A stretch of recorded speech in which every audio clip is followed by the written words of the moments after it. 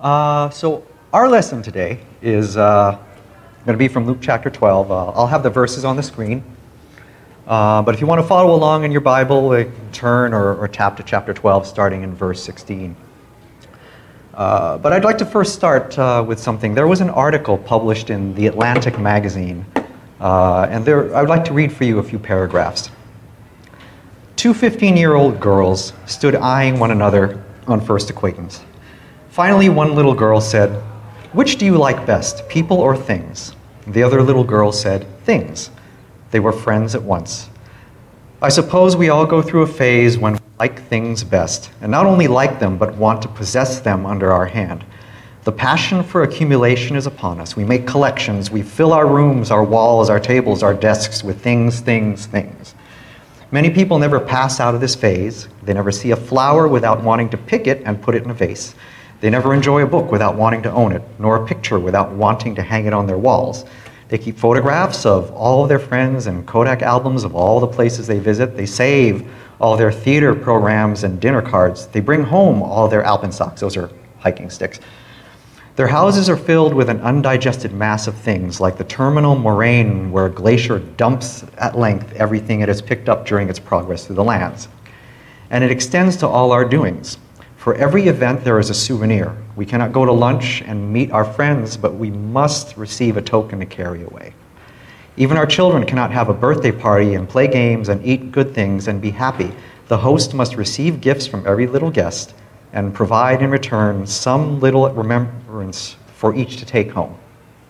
Truly, on all sides we are beset, and we go lumbering along through life, like a ship encrusted with barnacles, which can never cut the waves clean and sure and swift until she has been scraped bare again, and there seems little hope for us this side our last port. So this was an article, again, from the Atlantic magazine that was titled "The Tyranny of Things," which is the title of our lesson today. It was published 116 years ago, in May 1906. So just a quick review of the previous lesson from about a month ago. A man had come to Jesus, hoping that Jesus would handle a dispute that he had with his brother, where his brother had gotten a much larger inheritance than he did, and he wanted Jesus to solve this earthly problem.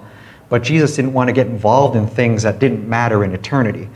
And after Jesus tells the man's brother, the crowd that was listening, and us as readers, to guard ourselves from every form of greed, he now tells a parable, which should come up on the screen any moment now. Or I can start reading it.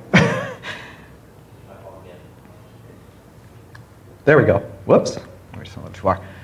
And I'll read it for you. Someone in the crowd, just for review, someone in the crowd said to him, "Teacher, tell my brother to divide the inheritance with me." But he said to him, "Man, who made me a judge or arbiter over you?" And he said to them, "Take care and be on your guard against all covetousness, for one's life does not consist in the abundance of possessions." And he told them a parable, saying, "The land of a rich man produced plentifully. And he thought to himself, 'What shall I do? For I have nowhere to store my crops.' And he said, 'I will do this. I will tear down my barns and build larger ones. And there I will store all my grain and my goods. And I will say to my soul, Soul, you have ample goods laid up for many years. Relax, eat, drink, be merry.' But God said to him, 'Fool, this night your soul is required of you, and the things you have prepared, whose will they be? So is the one who lays up treasure for himself and is not rich towards God.'" So let's take it things verse by verse. So the first part is, then he told them a parable, saying, "There was a rich man whose land was very fertile and productive." So the first thing we're told is that this man is rich, and we know that there's actually nothing wrong with wealth. There's no indication that he came across his wealth in a dishonest manner, that he cheated someone or stole it. He worked for it. But digging deeper, the man wasn't just rich, he was very rich, because the Greek word for rich is plusios, and the basic definition is abundance and abounding in wealth. But the Greek words, they're a lot more richer in meaning than our words in English. And this word has an added meaning of having an earthly abundance of wealth that exceeds something that one would consider the normal type of wealthy. This man is probably not the type of techie that you would run into at the Seacliff area or maybe Hillsborough or Pacific Heights. This is probably someone living in Woodside or Atherton, someone who's rich enough to probably have so much space that they don't actually see their neighbors. We're talking about a large plot of land. We're also told that the land was very fertile and productive, and in some translations it's rendered as very productive or produced plentifully. And the Greek word for this, for very productive, is euphoreo. And that actually translates into an abundance or a huge yield or a great harvest. But euphoreo is actually the root word for our English word, euphoria, which we know is a feeling of well-being, of us being in high spirits. And it's that comfort that we have when we know that all's well and that we can be worry-free. And that's the goal a lot of us are striving for. We're conditioned for it. We want to be worry-free. We want to make sure that there's food on the table, that the rent or the mortgage or the bills can be paid on time. We want to make sure that our family is cared for and that our kids have what they need to make it adulthood. We want to reach that stage where we just want to be blissfully comfortable. And this rich man was quite comfortable with what he accumulated. But looking at the next verse, he says, and he began thinking to himself, "What shall I do, since I have no place large enough in which to store my crops?" So, do a lot of us have this problem? Probably not. Some of us probably have full refrigerators. I do, and that's obviously a good thing to have. Or you may have a lot of things going on at work while voluminous, at least to keep you gainfully employed. This doesn't seem to be a bad problem to have, not at all. In fact, it's a good problem to have, this type of abundance. You've got things. You've got a land or something that's yielding much, or if you're this man, maybe you even have a well that's producing crystal clear water and the supply looks endless. So what do? This is what he does. He says, "This is what I will do. I will tear down my storehouses and build larger ones, and I will store all my grain and my goods there." So this seems like a prudent decision, as might remind some of us of Joseph when God told him that there would be 7 years of abundance and 7 years of famine. So it made sense for Joseph to save up for those years of famine. And this guy, being wealthy, and while we don't know how old he is, he's got to have had some experience or some type of hardship or struggle or setbacks, because it's conditions like that that will usually trigger those thoughts in us of saving up for that rainy day, because we know that day is eventually coming. And so he decides to build larger storehouses for his grain, to store whatever he has, the things he's bought from the profits, maybe the field equipment, the tools that he's using, maybe even a few things that he's treated himself to celebrate the abundance that he has. Because, well, we all do. We all like to treat ourselves on occasion when times are good. And after he's thought about and made all of these plans, he says, "And I will say to my soul, you have many good things stored up, enough for many years. Rest, relax, eat, drink, and be merry." And what's interesting is Pastor R. Kent Hughes actually cued in on something very interesting about this verse. He says this may actually be the only place in the Bible where God and the Lord Jesus Christ speak of retirement. Because this is how we picture retirement. You've worked hard all your life, you've saved up that 401k or that pension or both, and now it's time to sit down, relax, have a piece of dark chocolate with your latte, look out the window, and just enjoy life. We think that when we're earning a decent amount of money, that we can afford a few things, and that's as good as it gets. You look towards retirement, you think that that will be good, that all of your years of hard work will culminate in this much-needed rest, a rest from our labors and a rest from our troubles. But the reason the Lord Jesus Christ tells this parable is because it's a cautionary tale. Because in the next verse, God speaks to the rich man. "But God said to him, 'You fool, this very night your soul is required of you, and now who will own all the things you have prepared?'" So let's examine the reasons for God's first two words, "you fool." Why was he a fool? Let's go back and actually look at the previous verses again. And he told them a parable, saying, "The land of a rich man produced plentifully. And he thought to himself, 'What shall I do? For I have nowhere to store my crops.' And he said, 'I will do this. I will tear down my barns and build larger ones. And there I will store all my grain and my goods. And I will say to my soul, soul, you have ample goods laid up for many years. Relax, eat, drink, be merry.'" Here's his first problem. He was actually focused on himself. Let me see. want you to notice that how many I's there are. I've counted 6. He says, what shall I do? I have. I will, I will, I will, I will. Now, with all of these I's, where is God in anything that this man is doing? In the decisions that he's making, in the things that he's building. But there's more than that. There's also several my's as well. My crops, my barns, my grain, my goods, my soul. Again, where is God in any of this? It was God who allowed his crops to yield plentifully. God blessed him with good business sense because clearly he's got instincts to run a business. But there's no God in his thinking. There's no praise in what he's saying. His mentality and belief is, I did this, I made this is mine, I need to take care of what's mine. He's giving glory to himself. Moses tells us in Deuteronomy 8:18, but you shall remember Yahweh your God, for it is he who is giving you power to make wealth, that he may confirm his covenant, which he swore to your fathers as it is this day. The source of all wealth, regardless of how we choose to describe that wealth or whatever form that wealth takes, the source is God. Not us, but God.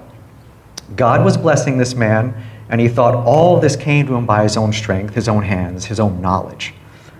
Which takes us to a second problem. He was materialistic. So one barn isn't enough. Now I've got to build 2. One barn is starting to show its age, so I'll tear it down and build a bigger one. Then I'll start on the other barn. Now I'll build a 3rd one, and I'll tech it out with all the fancy whatever barn storehouse tech that you need.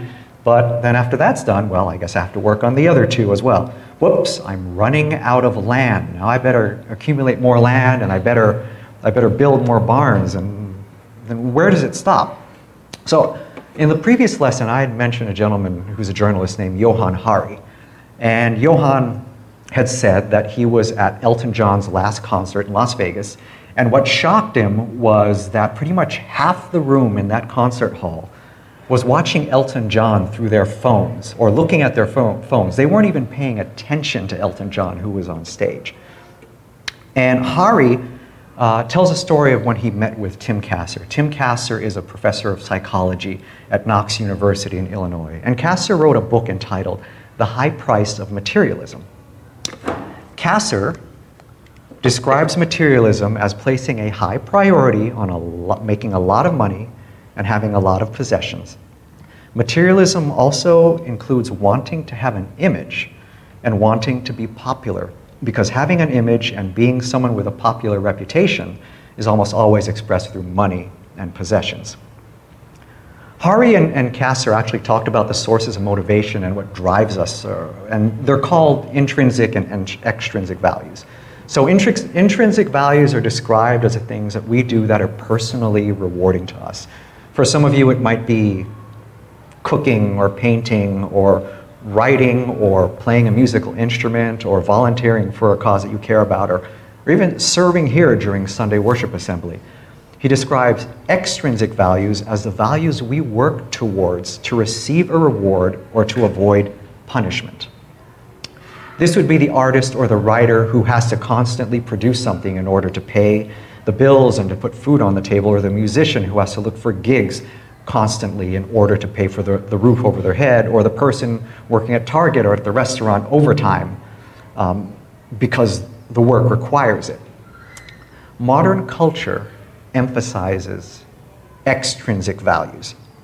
Modern advertising will target a young lady and they'll tell her, you have to wear high heels so that your legs are longer, and you have to have a fitness model's figure in order to attract those guys. Or they'll target the men in their 30s and let them know that it's okay to spend the entire weekend gaming online with your friends because they're in another state and it's hard to get together in person, and you spend all that time at work. You should reward yourself by popping on those virtual reality goggles and gaming the entire weekend. Or they'll target a woman in her 30s and say, oh, you've got lots of time. Work more, earn more. Show those men that you can be better than them because you don't need men for anything except for making babies. Because that's all they're good for, because they're off playing video games. And you can wait until you're 40 or 50 because you don't need someone. You have everything you need already. And it's already within you. All you have to do is just tap in there and let it come out. Or they'll target the middle-aged man and tell him that he needs to drive an Aston Martin because he can be like James Bond, and so that he can woo a European fashion model and get married to her, and that'll make him feel happy and feel so young for the rest of his life. Johann Hari calls these values that modern culture presses upon us as junk values. And that's what they are. He warns that these junk values are slowly taking over and replacing our intrinsic values, the values that generate positivity for the people around us, like the volunteering and the things that we do that we enjoy. And the messaging from these junk values is very simple. Buy, spend, show it off, post it for likes, make people envy you, be somebody because of what you have. And where does it lead for these four people? Not happiness, because looking from the outside, we know how things will end up for each of them. You know, the young lady may be a regular churchgoer, but she finds that men who she's most attracted to probably aren't, because she's more concerned about her looks than she is about her character. Or the 30-year-old man-child won't even realize that he's wasted his life until he pulls off the virtual reality goggles when he hits age 50. Or the 30-ish-year-old woman who's closing in on 40 will only find emptiness a few short years later and probably weep when she comes to the realization that she's worked hard for her reputation and her money, but is too weary now to even think of starting a family. And the middle-aged man will probably find himself with a car that he can't pay off and a fashion model who doesn't want him because he can't support her lifestyle. And this brings us to our third problem that the rich man in our parable had. He didn't care or seem to care about others. So what evidence do we have that he didn't seem to care about others besides himself, other than the I's and the my's? First off, he doesn't seem to be married or have a family, because if he had a family, he's certainly not ignoring them, or he doesn't consider them to be of any significance. There's no mention of my wife, my children, my brother, my parents, my brother, my sister, my other relatives, the heirs to my inheritance. He's alone because he's storing up everything for himself. Professor Kasser, in his research, he discovered, and this crosses over all national and ethnic boundaries, was that the more materialistic a person is, the less they care about the people around them, and the less they care about the environment around them. The more a person cares about things, the less people are relevant to them. The more materialistic a person is, people become the means to an end. Or to be more specific, the more materialistic a person is, people become things. When people become things to us, they become disposable. We possess them, we own them, we think we can do what we want with them. Then we discard them like one would an old pair of shoes. We've all been on the receiving end of that, whether it's been at work or in relationships, or maybe family's done that to you, and some of us have probably done it to others at some point in our lives. When we have things, like a lot of people bought exercise equipment during COVID, we like them for a while, and then they become normal in a sense. They become a part of our everyday life. They're not special anymore. And it doesn't bring the same thrill or the sense of joy that it did before.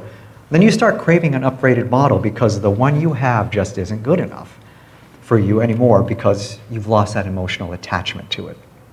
Suddenly it looks different to you. The screen of your phone, a year later it might seem a little dimmer, and maybe it's running the apps a little slower, or there's a scratch on the driver's side door, it's not good, got to do something about a replacement, or she's got wrinkles and she's not smiling, or here he comes again, his gut's hanging over his belt and he's got that spare tire, and suddenly you begin craving something new or someone new. Because that's what these junk values are really doing to us. Kasser and Hari say that from the moment we're born, we're subjected day and night to our phones, our tablets, or on TV, or on social media, or billboards, or movies. Everywhere we turn, we're exposed to these junk values in advertising, to the point where they say 18-month-old children know what the McDonald's M means more than they do what their actual last name is. And even worse is that these junk values are conditioning us to neglect what's important in life. For us, it's God, it's family, it's the brothers and sisters in Christ. None of us, when we come to the end of our lives, will think about anything we bought, or the money that we earned, or the titles we achieved, or that we were able to attain, we'll think of family, we'll think of friends, we'll think of the times we spent with them or didn't spend with them. Some of us may even think about how we could have used our time on earth more wisely, which leads us to our fourth and fifth problem this man had. One, he acted as if God didn't exist. And if he was aware of God, then he was a poor steward of the wealth that God gave him. So we just go forward to this one verse here. Again, God said to him, "You fool, this very night your soul is required of you, and now who will own the things that you have prepared?" So the word required in the original Greek is apaiteo, and it means to demand, which some of the translations of the Bible render it as, but it has the additional implication of property that is held in the hands of another, whether it's borrowed or stolen. And the demand part means to get that property back either by request or by force. So if our lives are apateo, it means that our lives are on loan to us, and eventually the payment on the loan is going to come due. And there's no grace periods or past due notices or fines with God. When the loan comes due, God is going to collect. That's the reason why God calls him a fool. It's written in Psalm 14, verse 1. "The spiritually ignorant fool has said in his heart, 'There is no God.'" And again, it's written in Psalm 53, verse 1. "The empty-headed fool has said in his heart, 'There is no God.'" So this guy wasn't a fool because he had business sense or that he built barns to protect his investment. He was a fool because he neglected God. He neglected the creator of the earth upon which his harvest became plentiful. He neglected the bringer of the rain and the wind that nourished his crops. He neglected the God who is the source of all knowledge and creativity and ingenuity. He neglected the one who gave him life, and he's forgetting about the one who decides when he takes his last breath. In short, he was a fool who was saying in his heart, "There is no God." And he neglected his duty to be a good steward of what God gave him. There's no indication that he shared his wealth, that he gave to the poor, that he used his resources to care for anyone other than himself. If he was a good steward of his money, he'd be spending money to help people, especially people he cared about. He probably didn't even have a will, which leads us to his next problem. He let comfort become an idol. Comfort is an idol if that's our focus. A lot of us focus on retirement. We work towards that because we want a future where we don't have to work and can relax and enjoy the fruits of our labor, where the hardest decision is going to be which TV show we're going to watch, which pod we're going to pop in the Nespresso machine, and if it's going to be a maple old-fashioned donut or a chocolate old-fashioned donut or both.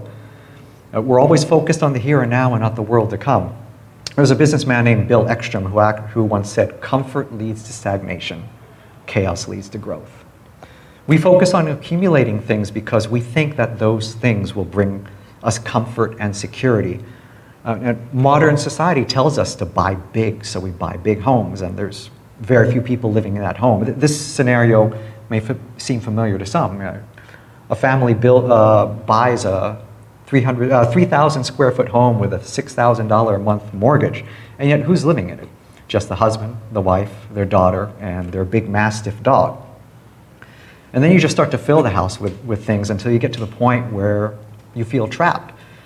And then you find yourself retreating to your little corner of the house until people who live with you become strangers because there's so much space between you and them. And when we seek comfort, aren't we compromising our faith? Because when we start hoarding things and lifestyles and routines that make us comfortable, isn't that saying, "I don't trust God to provide"? We often become so comfortable with life that the life that we've built around us, the job, the house, the friends, the car, the activities, that we just kind of settle into a routine. And often when something takes those things away that we find comfort in and throws everything upside down, just something like the pandemic that we went through over the last few years that prevented us from seeing our friends, our family, restricted our movement, or even took away our jobs, we either have a choice to learn and grow from that experience or come out of it different. Or when the chaos is over, we just go back to exactly the same thing that we've been doing because that's what we have control over and that's what we like. There was a time during the pandemic, and we all remember that because his church was involved in the ministry of just supporting its members, where people looked out for each other. But now 2 years later, a lot of folks on the outside are looking out for themselves again and going back to the things that they found comfortable during the pandemic. Our spiritual growth comes about only when we deny worldly comfort and take up the cross of Christ, no matter where it leads, for richer or poorer, in sickness and in health. Because a life can and will change in an instant. Whatever comforts you have now will come to an end, just like the Titanic when it hit the iceberg. And consider this: the person who is self-indulgent in life and who retires to a life of self-indulgence will displease God. Because a life lived for oneself is not the life that the Lord Jesus Christ modeled for us. Jesus modeled humility. The world models pride. Jesus modeled sacrifice. The world models selfishness. Jesus modeled loving your neighbor. The world models looking down on and stepping on your neighbor. Jesus modeled a dedicated faith. The world just wants us to be virtue signalers in our faith, looking good on the outside, but not actually following Christ on the inside. Jesus also modeled rest. The world models being constantly working and always being on the go and always being connected, which brings us to his final problem. He decided to put off enjoying his life until he built all of his barns. So in Ecclesiastes chapter 4, verses 7 to 8, it's written, "Then I looked again at vanity under the sun in one of its peculiar forms. There was a certain man without a dependent, having neither a child nor a brother, yet there was no end to his labor. Instead, his eyes were not satisfied with riches, and he never asked, 'For whom do I labor and deprive myself of pleasure?' This too is vanity. Yes, it is a painful effort and an unhappy task." So he was a workaholic and he let life slip past him. God has given us gifts to enjoy in addition to himself: the gift of other people, the gift of nature, the gift of good food. And the rich fool, he doesn't appear to have taken time to enjoy them before he decided to build his barns. How many couldas would he have had when his life was slipping away? I could have spent more time with my parents or siblings. I could have pursued that woman. I could have started a family. I could have made time to visit those friends. I could have traveled. I could have helped my neighbors who fell on hard times, or the neighbor who lost his spouse. I could have stepped away from work to take care of a family member. Or I could have hopped on a plane to visit one of my parents who was ailing.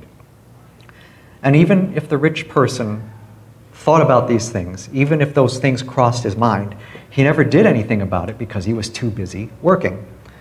Which brings us to the final verse of our lesson. "So is the one who lays up treasure for himself and is not rich towards God." So what kind of legacy are a lot of people trying to leave behind? I want to tell you a tale of two women. Woman number one we'll call Joan, not a real name.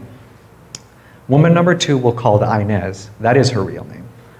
So Joan grew up in the Deep South. She started in a low-level position at an organization and had aspirations to move up.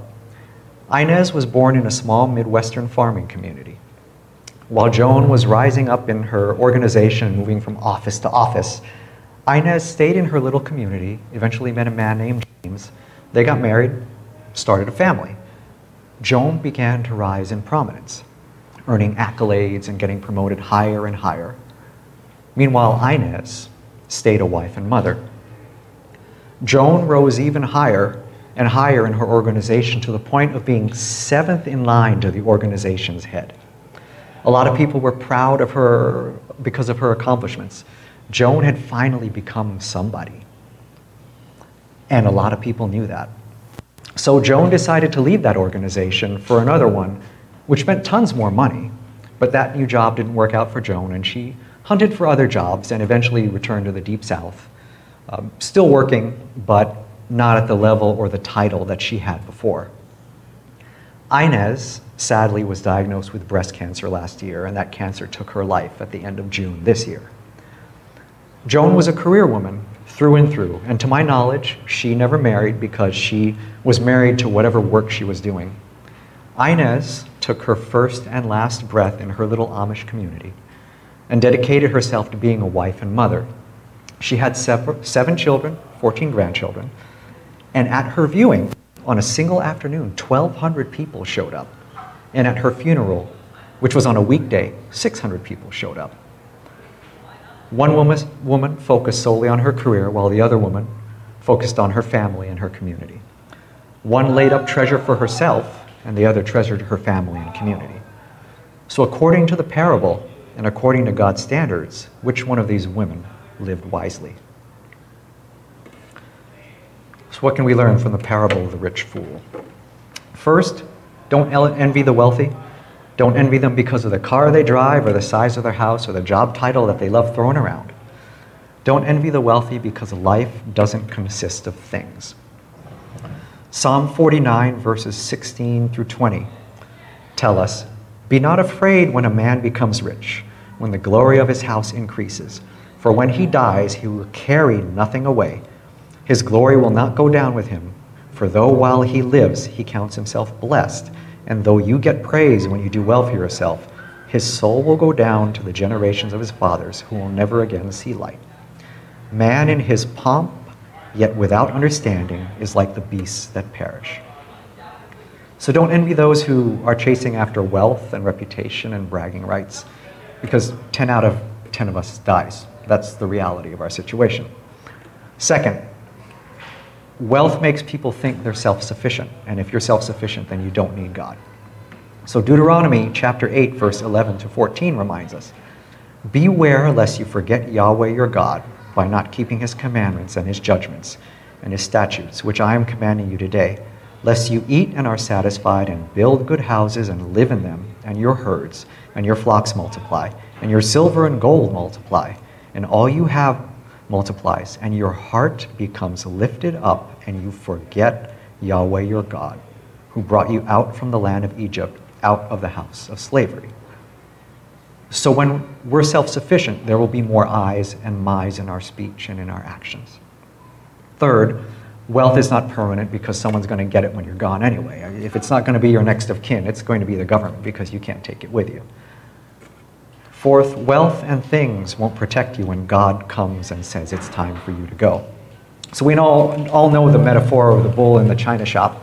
And when God comes for us, all that we own and all that we may put between us and him will break and shatter, and all that will be left will be a lot of shattered pieces of what could have been. Shattered pieces of a life that's lived foolishly. Fifth, time is the only commodity wealth can't buy back. So I had a conversation a few months ago with my friend Clayton, and I had actually mentioned this at another church earlier this year. And it's interesting, about a month ago that Sanjesh said the same thing to me before he decided to quit his job here in the city and go back to Fiji to take care of his ailing father. And basically it's this: you can always find another job. You can buy back most material possessions.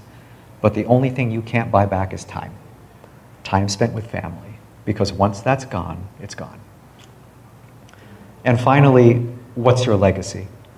So storing up treasures for yourself on earth actually makes you poor. The rich fool only thought of himself, only thought of living in comfort and having an easy retired life, only thought of seeing to his own needs, and he thought of living an extravagant life. He didn't think about helping others. Whether intentional or not, he forgot that we live in a world of people in need. People need to hear the gospel. People have needs that need to be met, and only a person with a caring heart, a heart that is the same as the Lord Jesus Christ, a selfless heart, can provide that type of need that a hurting person needs. 2,000 years ago, Lucius Seneca wrote, "It is not the man who has too little, but the man who craves more, who is poor."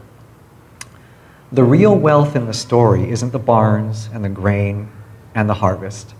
All that glitters isn't gold, and fool's gold is really bright, probably brighter than real gold, and it's shinier, and we're always drawn to the bright, shiny object. But Pursuing riches and things and reputation and respect and accolades opens us up to the tyranny of things. And soon they'll own us instead of us owning them. And they'll only make us poor in the end. The real wealth, the only wealth that is worth pursuing, is the Lord Jesus Christ. So Nathaniel has prepared a song for us to sing as we bring this worship assembly to a close, to focus on who and what really matters. So let's stand as Nathaniel leads us in our closing song.